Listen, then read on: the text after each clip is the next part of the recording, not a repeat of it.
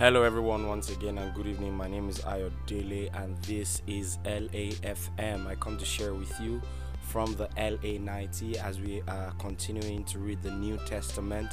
Now we're in the book of Mark, and we're currently reading chapters 7 to 9. Yesterday we shared from chapters 4 to 6, and today we're going to be sharing, reading from chapters 7 to 9. Our memory verse is taken from the book of Mark, chapter 8, from verse 35, and it says, "For whoever desires to save his life will lose it, but whoever loses his life for my sake and the gospel's will save it."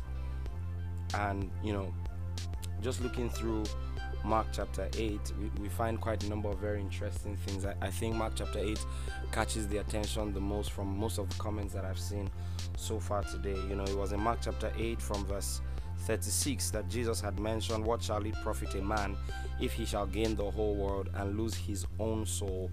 Or what shall a man give in exchange for his soul?"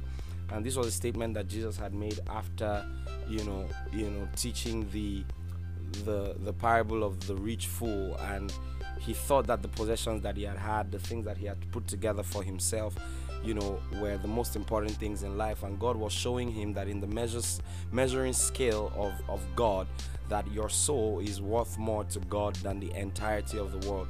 I think rather than seeing that scripture as God calling us to mediocrity, which is what many people think it is, how about we see God explaining further to us what our true value is, that God has measured the entirety of this world, and he thinks that our soul is more important to him than all of that, and that our lives will make more sense when we become more satisfied in those things, when we realize also that our souls are the most important thing. One of my favorite evangelists or teachers or Christian leaders is John Piper. He writes on his blog. It's called desiringgod.org, and he shares a lot of amazing stuff. And at the very bottom line of his blog, you will find a very interesting quote. It says, God is most glorified in us when we are most satisfied in him. And Jesus said that I will, that he wants us to that he says that the thief comes to kill, to steal, and to destroy, but I come that you may have life and have it even more abundantly. So God is saying to us today as the LA family that as we learn and apply the word, let us realize that our greatest wealth, our greatest riches are not in the things that are tangible, the things that can be held, but in the situation, the state of our souls. Where is our soul? That's the big question for us. The book of Jeremiah, God says to Jeremiah, he says, "Let not the wise boast in his wisdom, let not the rich boast in his wealth, let not the strong boast in his strength, but everyone that boasts, let him boast that he knows me."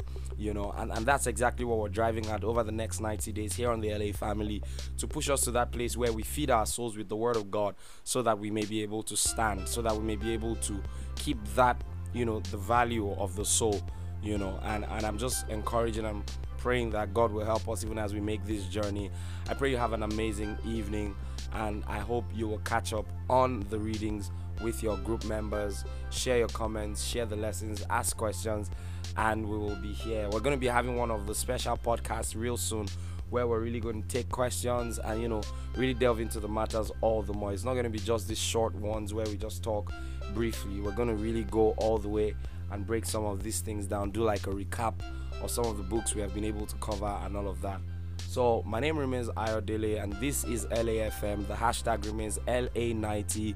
We're studying the New Testament, and we're still in the book of Mark. So if you've not gotten on this train, please do so. God bless you. I hope to hear from you soon, and have a good night. Bye.